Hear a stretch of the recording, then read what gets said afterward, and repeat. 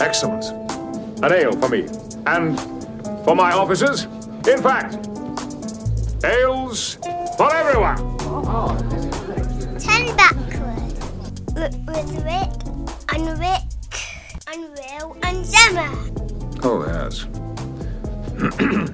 Hello, welcome to a new episode of 10 Backwards, the UK-based Star Trek podcast, where we talk about Star Trek, like I just said. I'm your host, Rick Everson, and I'm also joined by your other hosts over the internet. With me today is Rick Palmer. Hi there. Gemma Turland. All right. And Will Turland. Greetings. And today we're going to do one of our ongoing sort of series of In Defense Of, where we pick a less popular Star Trek episode and just see if we can defend it, find some good things to say about it. We've set ourselves a bit of a challenge today, and we've decided on Threshold, the Voyager episode from Series 2, where Tom Paris breaks the Warp 10 barrier. I'm explaining this because I picked this episode to do this time, so this is entirely on me. So, well, without further ado, let's get into it. Threshold, guys. This episode, we could say, is nutty as balls. Mm-hmm. Yeah, definitely. Yeah.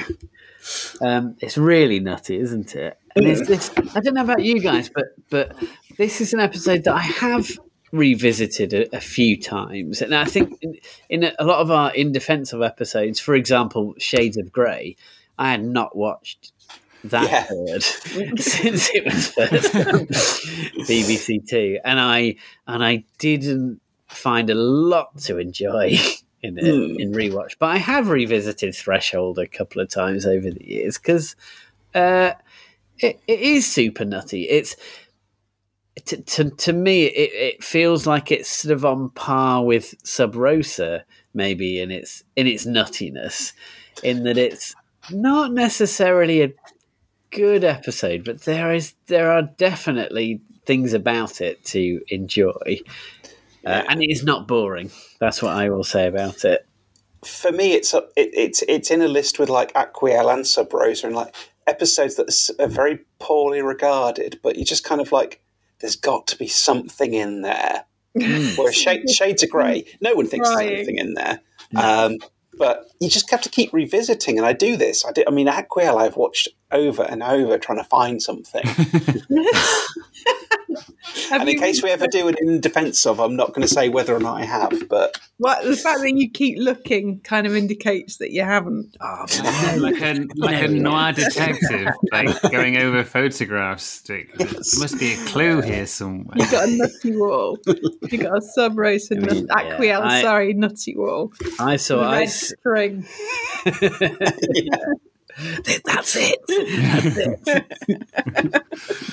I went to see The Phantom Menace 11 times at the cinema, so I feel like that might explain a lot about you. Yeah. I mean, in fairness, I think I went with you. So. Yeah, I think you did. The cinema was cheaper in them days. It was £3 with a student card. It's, had a lot of free time.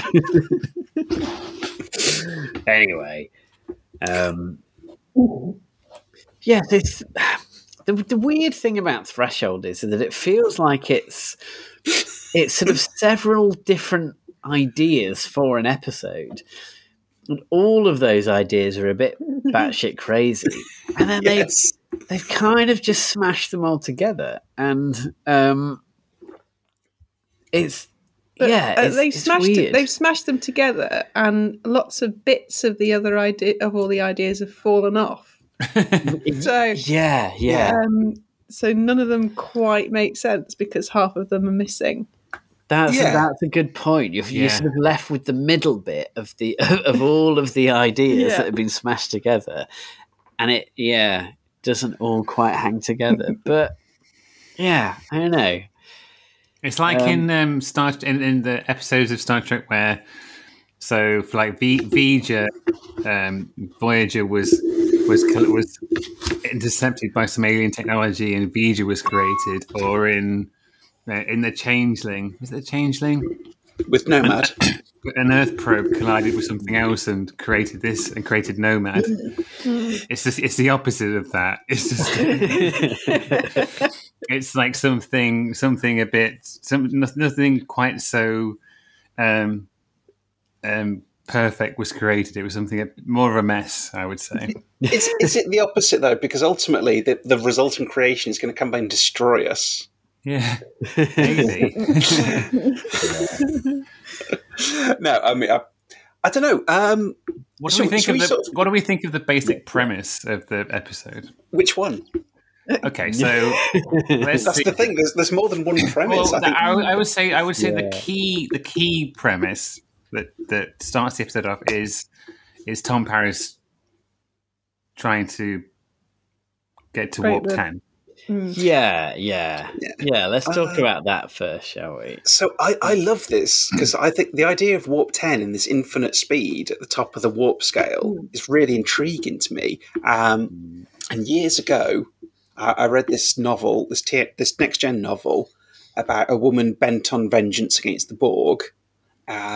She got a better version of the Planet Killer from the Doomsday Machine, which was apparently in the book's idea of canon intended to destroy the Borg, which that's actually fairly reasonable assumptions, make sense. By the end of it, she's cut this massive path of destruction through, and the Borg have tried to fight her.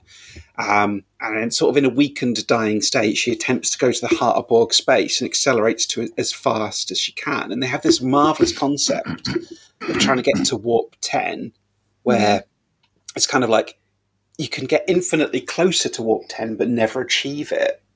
And so ultimately she's almost all in infinitely around us, but she's not quite there. And for her, she'll always be travelling. But will she ever get? And it's kind of this. I thought there's so much you could explore with a concept like this. Yeah. Yes.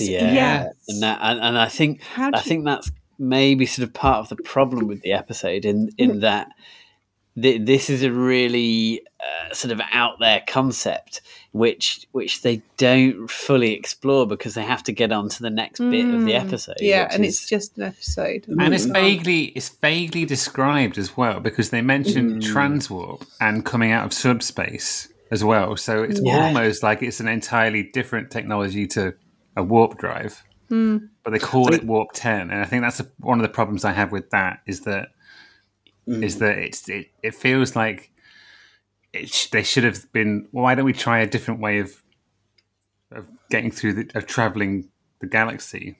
Calling it Warp 10 just feels like it doesn't sort of fit with the established canon of warp. We're trying to break the maximum warp barrier. Nothing in the universe can go Warp 10. It's a theoretical impossibility. In principle, if you were ever to reach Warp 10, you'd be traveling at infinite velocity.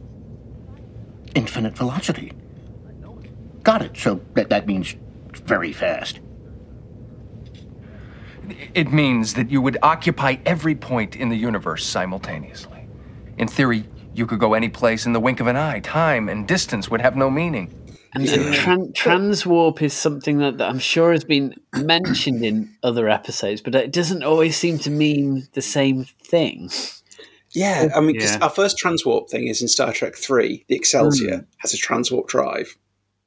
We never see what that means. And then, of course, in Next Gen, the Borg, we established that the Borg have transwarp conduits, which are very speedy shortcuts, but by no means anywhere near infinite speed. Yeah. But they do explain how the cube that we meet in the in Q-Who could have entered Federation space by a year and a half later when they were years from the nearest starbase, I suppose. But even, I don't know, but I mean, we're watching a sci-fi show. We're not necessarily expecting consistent, logical stuff, I suppose. Well, true, but you can at least have sort of some basic premises that you can adhere to. I agree. I'm not. I don't hate this episode. I don't have a problem with what it's about. I like that it was trying to do it. I just feel like he could have at least just decided on what Warp 10 was and just stuck to that, and rather than it being kind of pretty vague about what they were even doing. I also feel that there was. How have we suddenly got this thing where we can get a shuttle up to Warp 10? Where's this idea come from? Who's originated this? Well, it does seem that the three of them had this idea that they would give it a go, and so they gave it a go, and then they made it, and then it just worked. Yeah. Like, haven't sort of the top scientists in the Federation sort of must have worked. You on could this say idea. that they've got a concrete like a motivation to do it. If they can suddenly transport themselves in the blink of an eye back home, then that would be a game changer for them. My problem is that they've established that this is because they established that you are once you reach this point, you are everywhere at once. Yeah, you exist. You've reached an infinite speed, and therefore you exist at every point in space, at every presumably point in time at once. But at no point have they created a navigation system or any kind of cut-off that and no way so he's going to do this flight, but they've got no backup system. He's got no cut-off. Okay, it will cut off at this point. He just says, "Oh well, I heard you were looking for me, so I stopped the engines."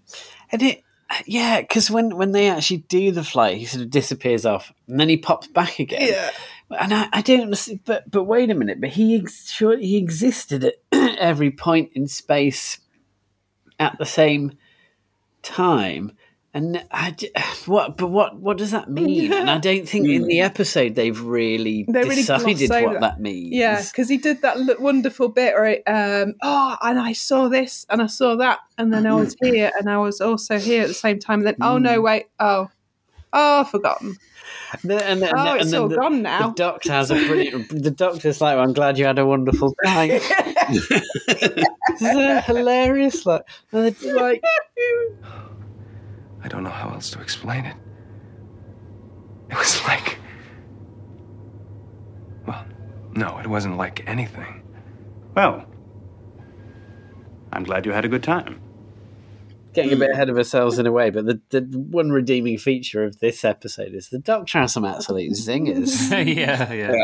I mean, there's loads in the concept you could nitpick at with that. Like, if you occupy every point in the universe at the same time, what about the things that already occupy those points?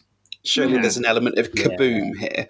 I'm not one for nitpicking these details. I'd rather imagine my own headcanon around it. So, is it matter, or is it perception, or is it spread so thin that you won't?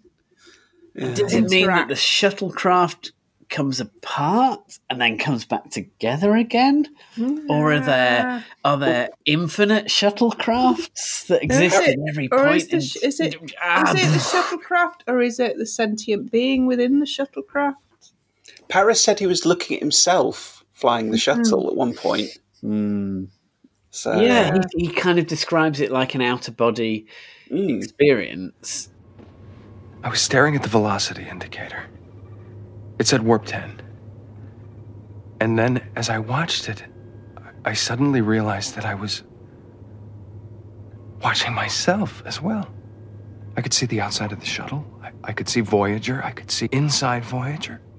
I feel like maybe that is a sort of a realistic idea of what it might be like to sort of go at such a speed that you're kind of outside of space-time, and maybe that's how your brain might comprehend it. But it's just I think one problem is it's such a big idea and such a crazy concept, but the episode just doesn't really seem like it's that interested in exploring what that really means, because it's so keen to get onto the next part of the episode. Yes. And it's too. If we move, we kind of end up dismissing it, going into, oh, hang on, now Paris is having a weird reaction. Yeah. And to be fair, we get into some quite fun body horror stuff. Yeah. And I know, Will, you as a Cronenberg fan are definitely going to be like thinking this is awesome.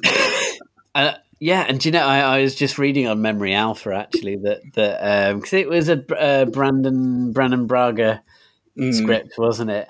And he does say that this was actually a bit of a homage to the Fly, which if you've not seen the brilliant David Cronenberg movie The Fly, Jeff Goldblum slowly turns into a fly, and it's brilliant. And there are some very kind of direct parallels in the way that Paris sort of slowly starts degenerating. It's the bit where his tongue, he's talking and his tongue falls out, or he pulls his own tongue out. It's pretty horrific, for Voyager. Yeah, I mean, it's not like hugely gory, but it's a horrible and then idea. He smiles, which just makes it. He's quite happy about it, isn't he? Yeah. But that would have been an interesting way to go, because there is later on I mean, we're jumping ahead, but there's a point where he escapes and they're trying to find him on the ship, and they could have gone down a whole space horror tangent, but they never did. It verges on being some quite successful horror at times, but it doesn't quite manage it because it's all a bit too silly. Yeah.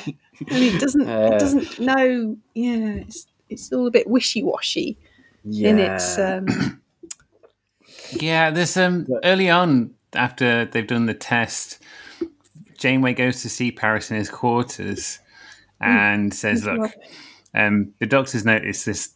You've got an enzyme imbalance in your brain, and I don't know what that means, but the doctor's not happy. So I think we should get Harry Kim to do it because he's expendable." Yeah. Harry Kim, fuck off. and then died 5 times already. And then Tom Paris is like, "But no, but I have to do it. Where?" He's like, "Oh, okay then." And then Janeway's like, "Okay, fine." And I 2% chance of death. But let me do it. Where? He's like, okay. 2%. I'll take that chance. There's no reason to. Ensign Kim is capable of piloting the shuttle for this mission. Yeah, he's capable. That's not the point. After that scene, I did find myself thinking, what was the point of that scene? Because basically Janeway came in and said, "Oh, I don't think you should do this because you've got this medical your commanding condition." Officer. And then Paris said, "But I want to do it." And then she was like, "Okay." It's like, well, what? What was the point there? Why did we have to see that? That changed in the story? You had to know his motivation. I would say if they linked his evolution process that happens later with that minor brain thing that the Doctor had found. But actually, and I said the other day in our WhatsApp chat, I was going to WhatsApp chat. WhatsApp chat. I was going to surprise you, but what I really enjoyed watching this episode through again was the Tom Paris story. And you may know that historically I am a guy who hates Tom Paris. Why has this changed your mind? Well, do you know, it did, because actually this exposed to me that Tom Paris is actually quite vulnerable and unsure of himself. He is a man who doesn't know his place, and this is his opportunity to make a place for himself, to find a purpose or a thing that defines him. And I think where you just criticised the scene with him and Janeway, that to me is the most honest and open Tom Paris has ever been in this series. That I was always told I was going to be special, I was going to do this thing, and I've never been special. I've never done it. I've fucked up as I've gone along, and this is my chance. I want to undo that. I want to be the special person everyone thought I would be. And I don't want this 2% chance to fuck things up. And I'm kind of like, as much as I hate to say it, I kind of really warmed to Tom in this episode. So, that was the point of that scene, wasn't it? To show. Yeah. I have to say, I was a little distracted by when he said, my teachers, even the children, said, "Oh, Tom Paris, he's going to be amazing." Yeah, he's a bit. He's a bit sure of himself. What weird school did he go to where kids talk like that? Oh, Tom Paris will do something amazing when we love you, Tom Paris. Please, you're so amazing, Tom Paris. Actually, kids at his school would have been like, Tom Paris, more like Bum Paris. Bum Paris. Because kids are witty and shit. Bum Paris is pretty funny. I bet they would have called him Bum Paris. No, Bum Penis. Yeah, they would have called him Bum Penis. I was probably having a moment where I'd overcome a hatred of a character. I feel like Rick's really undermined everything about the point that Rick Everson was trying to make by just with the words Bum Paris. Bum penis. On the other hand, he has called Tom Paris Bum Penis, so that's brilliant. That's going to stick now, isn't it? Because we always refer to B'Elanna Torres as Banana Torres, and now and I can't remember who. I think maybe you said that first, Rick Everson. Yeah. So really? Because I love B'Elanna. The whole point of hating Tom is that I think B'Elanna could have done a lot better. Banana, I think you mean. I think, and I know this is a little bit mean spirited, but I think that the thing that undermines those scenes to me is that the performances don't quite sell the story to me. I don't like to criticize the Trek actors because I think they have to deal with a lot. And I don't think the script was particularly brilliant in this episode. I think even the best actors might have struggled with it, but I wasn't completely sold on the performance of Tom Paris in this episode. There was one point that we had to rewind and watch it again because it was so awful. The bit where when Janeway goes to talk to him and he's all changed. And he does that thing where he's talking very reasonably and then, I'm going to get you! And he throws himself at the force field and goes, ooh! And falls over. And we had to watch that again because it was awful. We're doing everything we can to help you. I know you are. And I know you'll fail!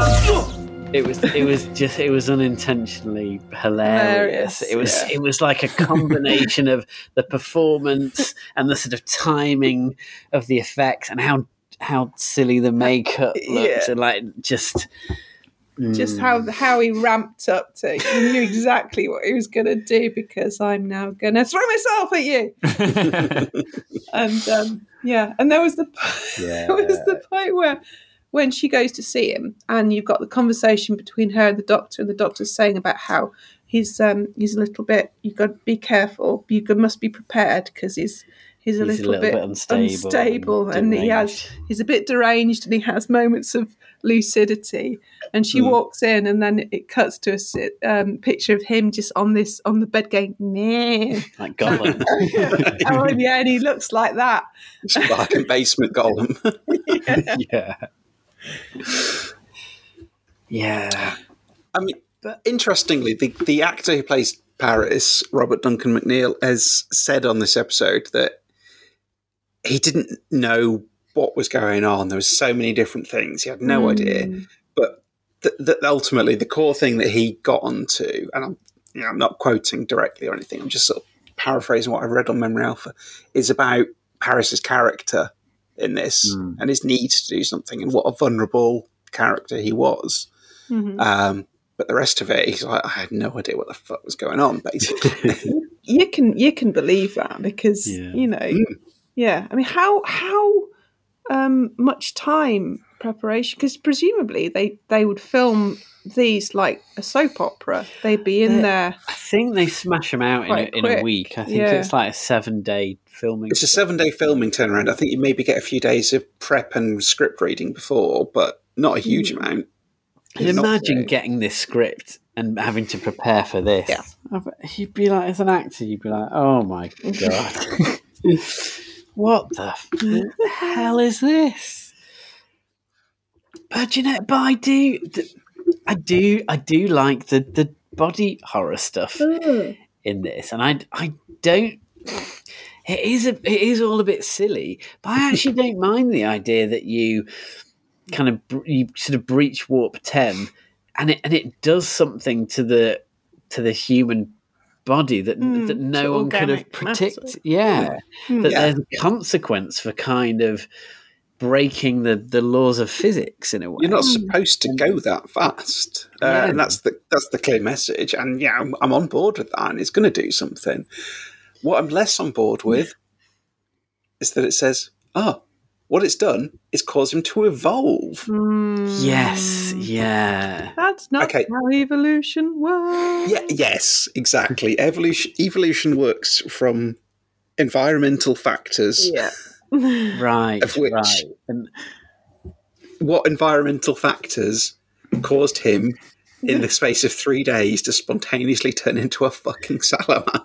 Yeah. Not even actually a full-grown salamander, because those frills, they're baby salamander frills or axolotl frills. So they weren't even mature salamanders, and they had babies. Yikes! In defence of that, though, actually, something I read on Memory Alpha is that there was meant to be more of an explanation around this sort of whole evolution idea, and there was a concept that maybe actually in the way evolution works is that it isn't always a step forward; it's kind of a step kind of sideways, and it's more like a kind of maybe a cycle. And there was actually there were some more complex ideas around sort of reinterpreting the concept of evolution and kind of exploring how it works in a different way than we thought. But they didn't have time. They had to cut all that dialogue because there was so much going on in the episode. So what you ended up with is saying Paris has evolved and then he's a salamander. Because that kind of suggests that evolution is a pre-programmed path that humans have. And I'm confused as to how that would work, or who programmed that path, who decided to work us up through through everything to this point, and then over to salamanders. It is daft, but I would have liked to have seen. I would have liked to have heard the dialogue that kind of explains that. Again, this like the Warp 10 thing. Here's an idea that you could play with if you explored it more. Yeah. So either this episode needed to be 2, maybe 3 episodes long, or it needed to be completely separate stories that explored these ideas. Yeah. I love the idea that we've come to threshold and said this episode deserved to be a 3-parter. I imagine no one has ever suggested that before. But that's the thing. There's some great concepts in here. There's some ideas. Yeah.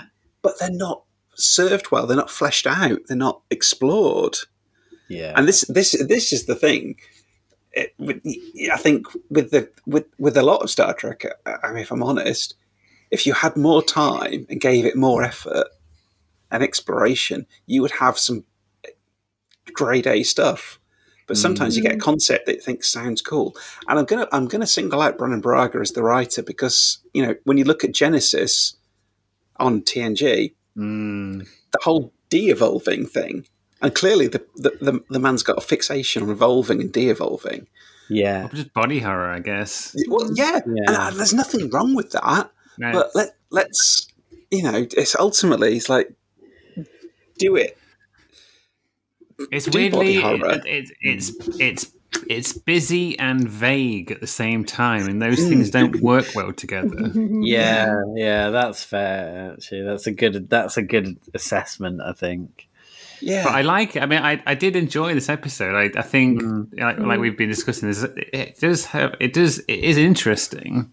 There's stuff in there that I would like to see more of, but yeah, it's just they didn't have enough time, and it wasn't kind of depicted in a way that I think worked well for the story. No, I think you could have had a great 3 different and really good stories. You could have had a really good character exploration of Paris, and that he does something or he feels the drive to do something, and you explore what his character, what makes him so cocky, arrogant, pilotician, like everything that he is. And there's a deep-seated vulnerability and self-esteem issues under that. All that would have been a brilliant episode. You could explore the Warp 10 concept, and that, if you really dug into it, got into it, you could make a great episode. And then you could have the whole body horror evolution thing. Which to be fair is kind of rehashed from TNG's Genesis. But I really, really like Genesis, and the things that I actually like best about Threshold are the really nutty body horror. I mean, it's hard to hate an episode where you get to see Tom Paris pull out his own tongue. It's like, come on, that is not boring. Dude just ripped out his tongue. But I'm going to watch this to the end. I'll never call Threshold boring. No, and who the first time that you watched Threshold, I bet at the beginning you weren't like, oh, I know how this one's going to end. No, obviously, definitely not.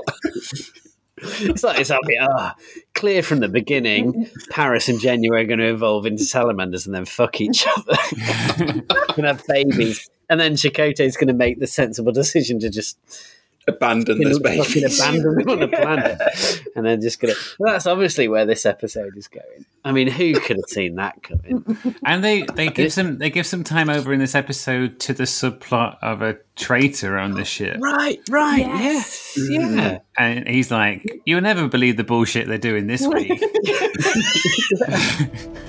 I'm sending you all current information on the Warp 10 shuttle flight.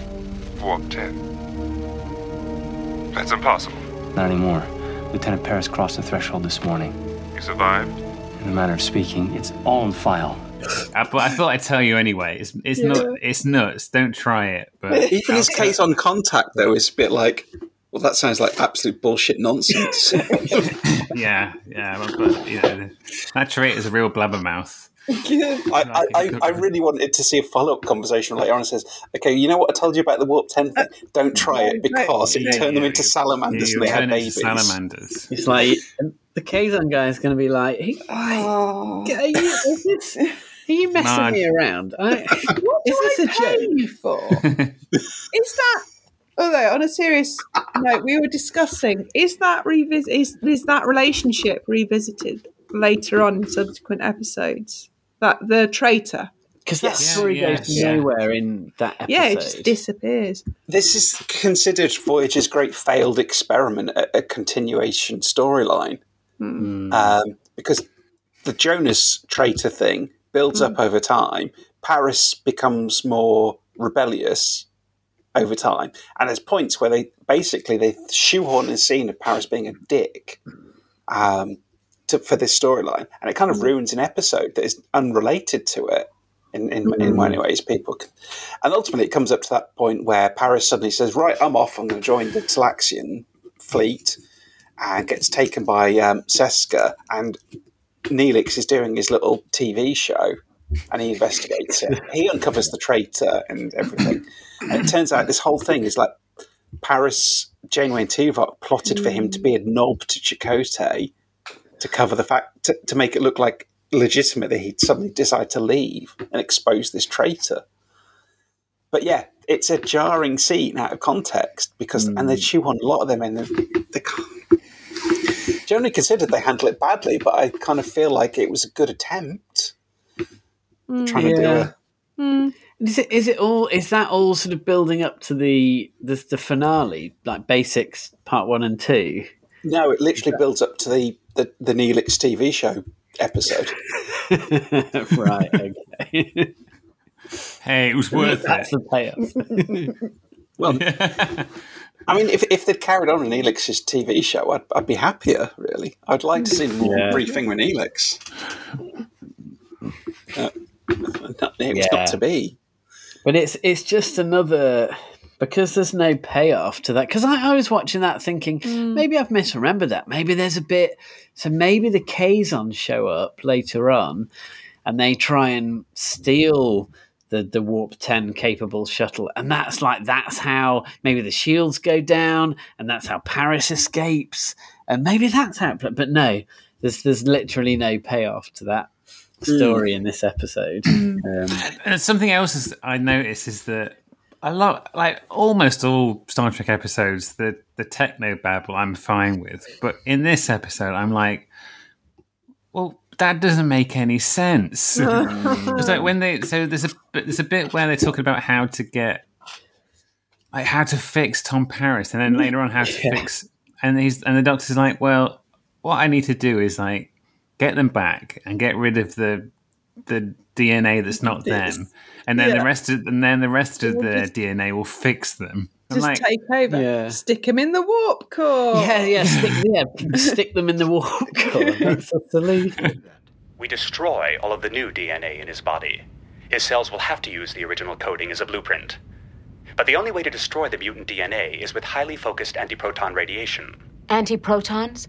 The only place on this ship which generates antiprotons is the warp core. Exactly.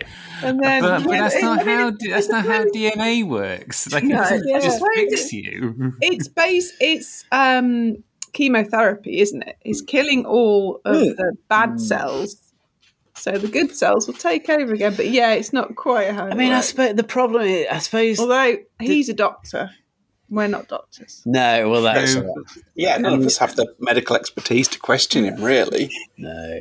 But I just think the Doctor doesn't seem to understand how evolution works when he explains it. So, of course, how is he going to understand how to fix... The problem is... No, I can't hear my kids' names. The problem is, Will, you were living in 2022. Condescending much. and they are living in 2370-something. So our understanding of evolution has clearly evolved since then. Yeah. So nice. You're a caveman compared to them, I'm afraid. No offense. Just you, Will. I'm convinced by that because I've always suspected maybe I was. So I'm actually going to accept that. Actually, the scene where they decide to stick him in the warp core is actually one of my favourite scenes of the episode, where they're watching remotely, the Doctor and Kes are watching. I actually like it, and then they have the whole, oh no, it's breaking free, and they all and then there's phaser beams. But I actually really like that. I think that's quite dramatic. Yeah, it is. It's good. And then the lights of the ship go. Because you forget that back then the Doctor couldn't leave sick bay. So if you did something like that, he could only watch over a Zoom call. But it's nice. It's what we were saying before. It comes close to being kind of an effective piece of horror, and they just don't go far enough with that. It's sort of over a bit too quickly, and because he's loose on the ship and they're trying to hunt him down.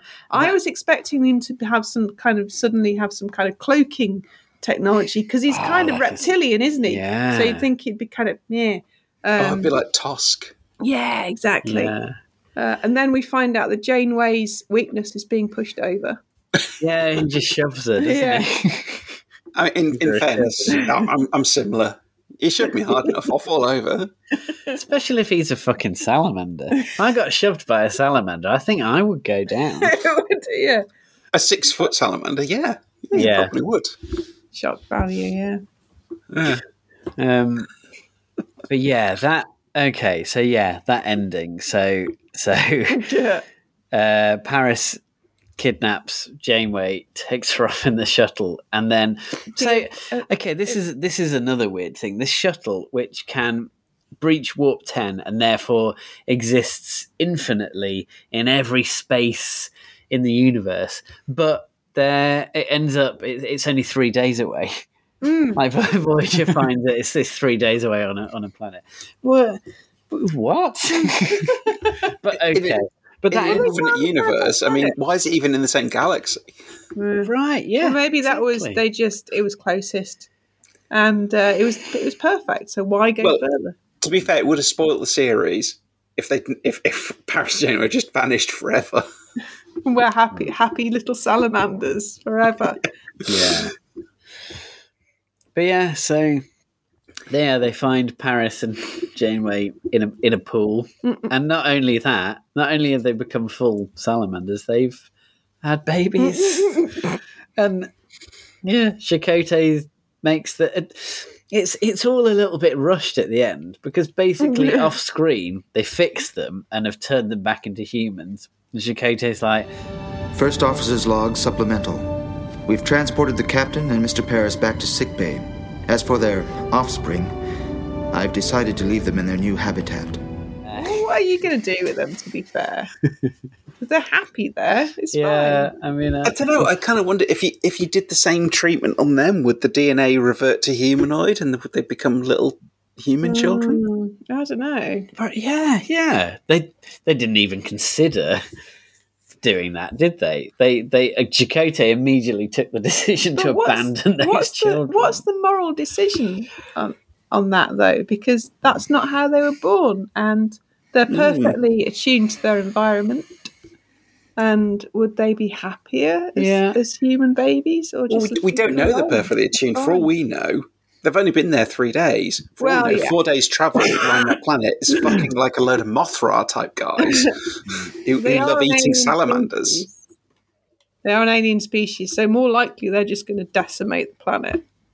Yeah, like that slug that. The Hoshi left on that planet. Yeah. Enterprise, yeah.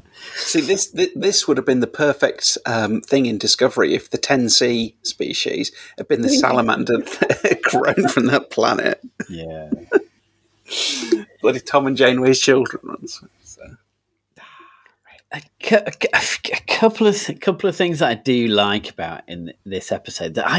There's some good character interactions, and in particular, right at the end, there's a great bit where that Janeway and Paris are sort of very briefly dealing with the idea that they had sex when they were salamanders and made babies. And Janeway has this hilarious bit where Janeway's like, "What makes you?" Because Paris is kind of apologizing to her, and Janeway's like, "What made you think that it was your idea?" Yeah. Captain, I'm sorry. I don't know what to say, except I don't remember very much about, What makes you think it was your idea? Sometimes it's the female of a species that initiates mating. Suggesting, she's like, I'm the fucking captain. If anyone's going to have initiated sexual intercourse, it's going to have been me, mate. Yeah. Were you thinking that... You were thinking that... Because you're a dude. Yeah. Well, I guess he did push her over. He did push her over. He did push her over, yeah. So that was maybe that's what he feels bad about. But yeah, I mean, she makes a good point. Yeah. And I quite liked that as a kind of an amusing character moment that Janeway was just like, made you think it was your idea, mate? And as we said before, the Doctor gets a few cracking one-liners, and there's a hilarious bit where, which is just it's flat out comedy. It's like it's almost like a sort of a parody of a scene in sickbay where Janeway's Paris is laid out, he's unconscious in sickbay, and Janeway says, "Can we?"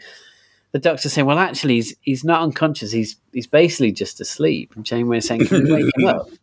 And he says, "I don't see why not. Wake up, Lieutenant!" And Paris is like, "Oh." It's really funny. Wake up, Lieutenant! I just was not expecting that. Do you know what I really enjoy the scene in the mess hall where they're trying to figure out this problem about the structural integrity.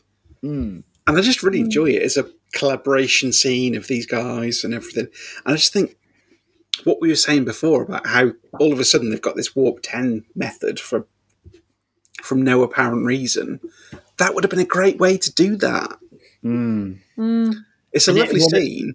What a fun idea that it was Neelix that sort of inadvertently kind of solved the problem, even though he didn't really understand what they were on about. And they started off being all Starfleet snooty with him. Oh, God. They were kind of dickish to him, if I'm honest. Yeah. Neelix, it would take too long to... What are you saying? I'm not smart enough? I'll have you know, I did 2 years as an engineer's assistant aboard a Trebalian freighter. I'm well versed in warp theory. Okay, we'll tell you. It's a nice scene, and I did enjoy it. Yeah, I mean, there's a lot to be said about how good this episode is, really. But yeah, when you put it all together, it's just like there's a lot of craziness. Yeah, there is. There is, but you know, some of the Paris is kind of the bit where Paris really surprisingly dies on the operating table, and then okay, this isn't good. I love that the doctor and Kez just leave the body on the. They're like, "Oh, we'll come back in the morning." They just left the body. It's like they put a sheet over him or anything. Like, is that standard practice? That's what I was thinking. That's like, you're leaving him overnight. Is that okay? It's like at least lower the temperature in there, so it's not going to stink when they come back in. Okay, so yeah, that wasn't so great. But I quite like the surprise that Paris dies, and then the sort of quite effective moment of horror when the doctor pulls back the sheet and he's actually not dead at all. He's still alive. And it's like, what the hell? He's scratching at his. You can hear the scratching sound. That's such a good moment when he hears the noise and he slowly walks around the sick bay trying to find it, and it's that's. I mean, actually, as a horror thing, that's brilliant. It's a really good moment. The stuff where his body is slowly degenerating and changing, and there's some cool horror ideas in there. I mean, totally ripped off from Cronenberg's The Fly, but if you're going to rip something off, why not rip off one of the greatest horror movies ever made? And there's as I said before, it's difficult to hate an episode where Tom Paris rips his own tongue out. Yeah. So there's that. There is also a weird moment where Paris wants Kez to give him a kiss. Oh yeah, ooh. Doesn't he? Kez is like, and then he dies, and then she kisses his dead body. Yeah. I mean, that's pretty icky. But again, is it more icky than the fact that Kez has been dating Neelix? yeah, that's true. That's pretty, yeah. And she's like 3 or whatever. It's. I mean, I don't want to get into that whole thing. It's just weird. No. Yeah. I don't want to say it's kind of a so bad it's good episode, because I don't think it reaches that point. But I do enjoy it. I do enjoy it, and it is definitely not boring, and it's not a good episode, but it's packed full of really nutty, out there ideas. And of all of the In Defense Of episodes, this is probably the one I'm most likely to rewatch again. I don't want to say in the near future. I'm not ready for that. That's too much of a compliment to actually. It's everything in it is good, but put all together, nothing gets a good shake of the. Nothing gets a good crack of the whip. I think. I mean, they put several great things in and diminished the whole. Whereas if they'd had those several great things given their own space to develop and flourish, it would have been much, much better. Yeah. There were just some odd choices made with the story, like abducting Janeway and turning into salamanders. I don't get what that really serves the story. Like, you could have just had Tom Paris turning into a monster and being a monster on the ship, I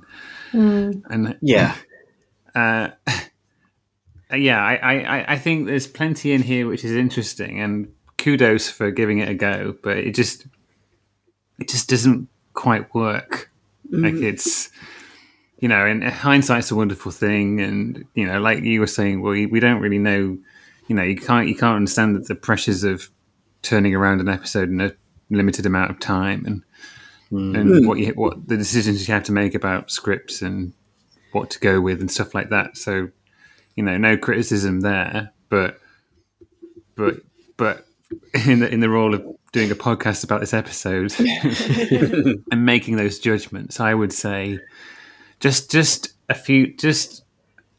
make the concept of Warp 10 like a nickname for going faster than you're allowed to in Warp. I wasn't a huge fan of Warp 10 being an actual thing, because it seemed like they were doing transwarp anyway and coming out of subspace, and that sort of seems like a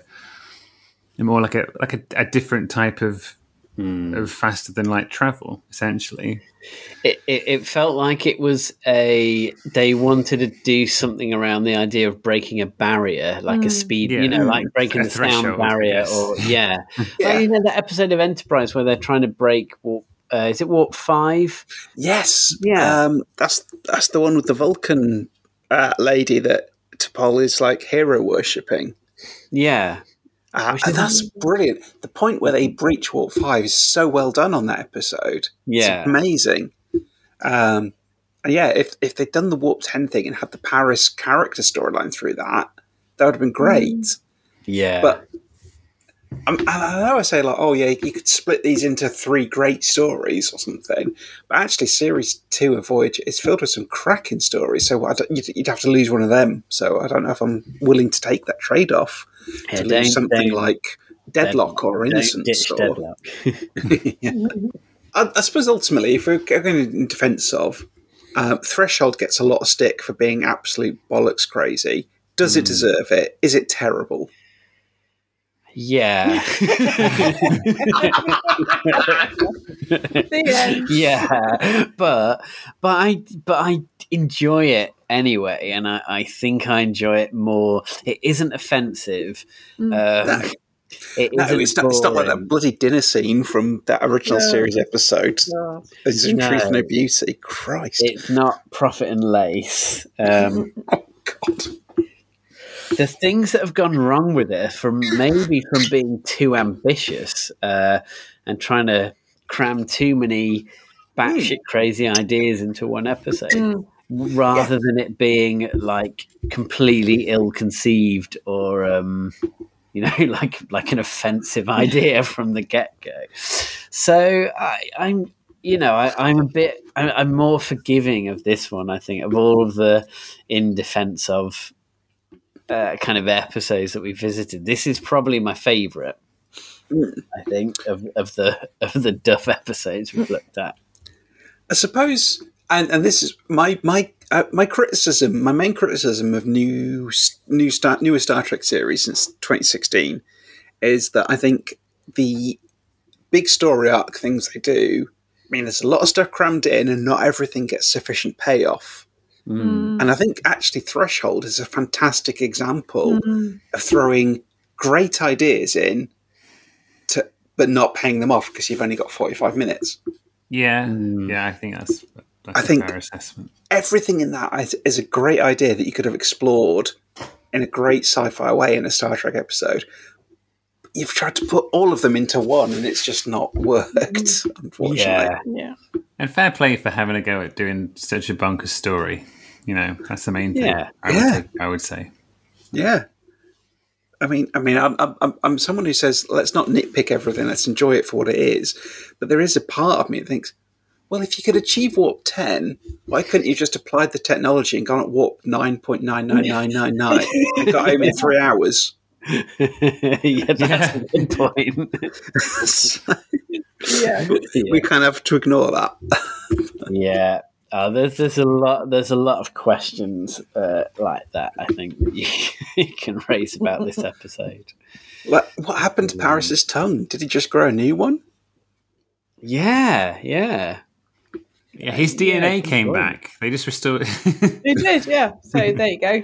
His DNA did all the work. Means tongues. Yeah, but did he get a pizza?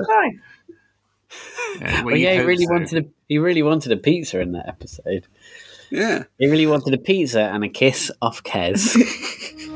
God, I'd love a pepperoni pizza with Bavarian olives right now. I'm starving. His life signs are critical. Maximum dosage. Kiss me. What? Not you. Her. Does it ever bother B'Elanna that her boyfriend, then husband, once had sex with the captain and had babies? It seems to have been utterly forgotten, which is strange for Star Trek because, they don't usually...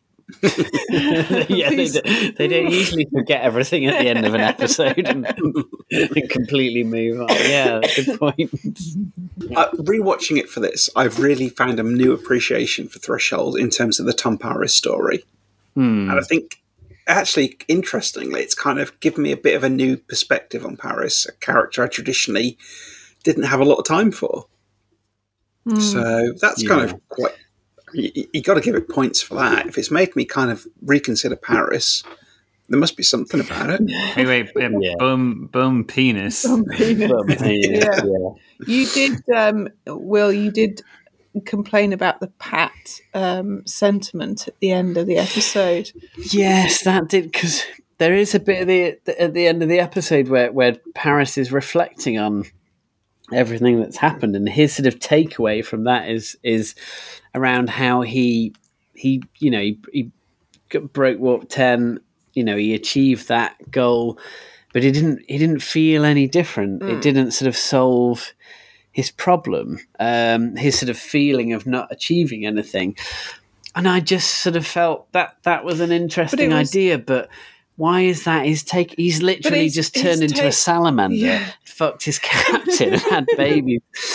And that's what he's he's existed in every space in the universe, and that's the thing. He's like, I don't feel very satisfied. But it was the takeaway that actually I shouldn't worry about what other people think of me. I should worry about what I think of myself, and I should be more. It's like, how have you got to that conclusion from all the things that have happened in this episode? What particular part of this has led to that realization? Yeah, it was that the point where lesson.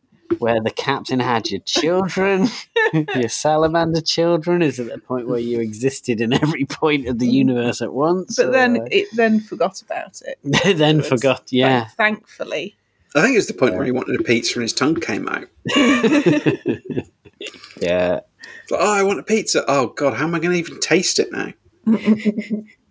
Shit. I mean, people talk about, conspiracy is often talked about in terms of it being one of the most violent episodes of Star Trek because the dude's head explodes. But I don't think it's talked about enough how on screen Paris rips out his own tongue with his fingers. But to be fair, it is kind of a jelly tongue. It is kind of a jelly tongue, but it happens, This is the thing. I want to show Isaac this episode. I want to show Isaac a lot of Voyager, but I know this body horror thing will not go well with him. He can't handle this sort of stuff. He's very sensitive to stuff like that. What's he done to deserve?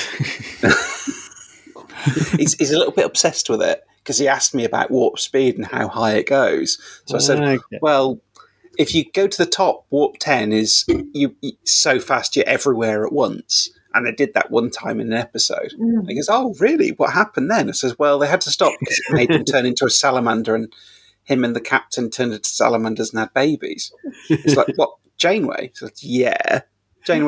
Hollow Janeway from Voyager. Well, real Janeway, but yeah, from Prodigy. And it's like, oh, and he keeps asking me about it. So going warp 10 is like you're everywhere and become a salamander. I'm like, yeah. Did he think you were winding him up? No, bless him. No, he's so trusting. I mean, I'm not winding him up. It's you explain it to a child, and you're like, for fuck's sake. And I can't. I thought about sitting him down and watching this episode with him and seeing if he had any crazy thoughts that I could contribute to this episode. And I thought, I can't, because he's actually a really sensitive little soul. And if he sees the body horror element, it's going to terrify him. Yeah. He came in when I was flicking through TV once, and I think Film 4 had the 2009 Trek film, and he walked in, and basically he saw the moment where Vulcan collapses in on itself from the red matter black hole, and he asked what's going on. He was terrified, absolutely terrified that a black hole was going to consume the Earth for weeks afterwards. So this is the thing. He loves the idea of Star Trek and he wants to watch it, but I know so much of it would terrify the shit out of him. Yeah, and actually, particularly this episode, there are, if you're watching it as a child, and I think sometimes when you're a child, you maybe don't have, we watch this episode and we kind of see how silly some of the makeup looks, and it's the execution of some of those scenes that are meant to be kind of horror isn't totally effective. I think as a kid, you don't necessarily always see that. You kind of just, if you get to grips with the concepts of what's going on, that's terrifying enough. And it is fairly the events of this episode are absolutely horrifying, really.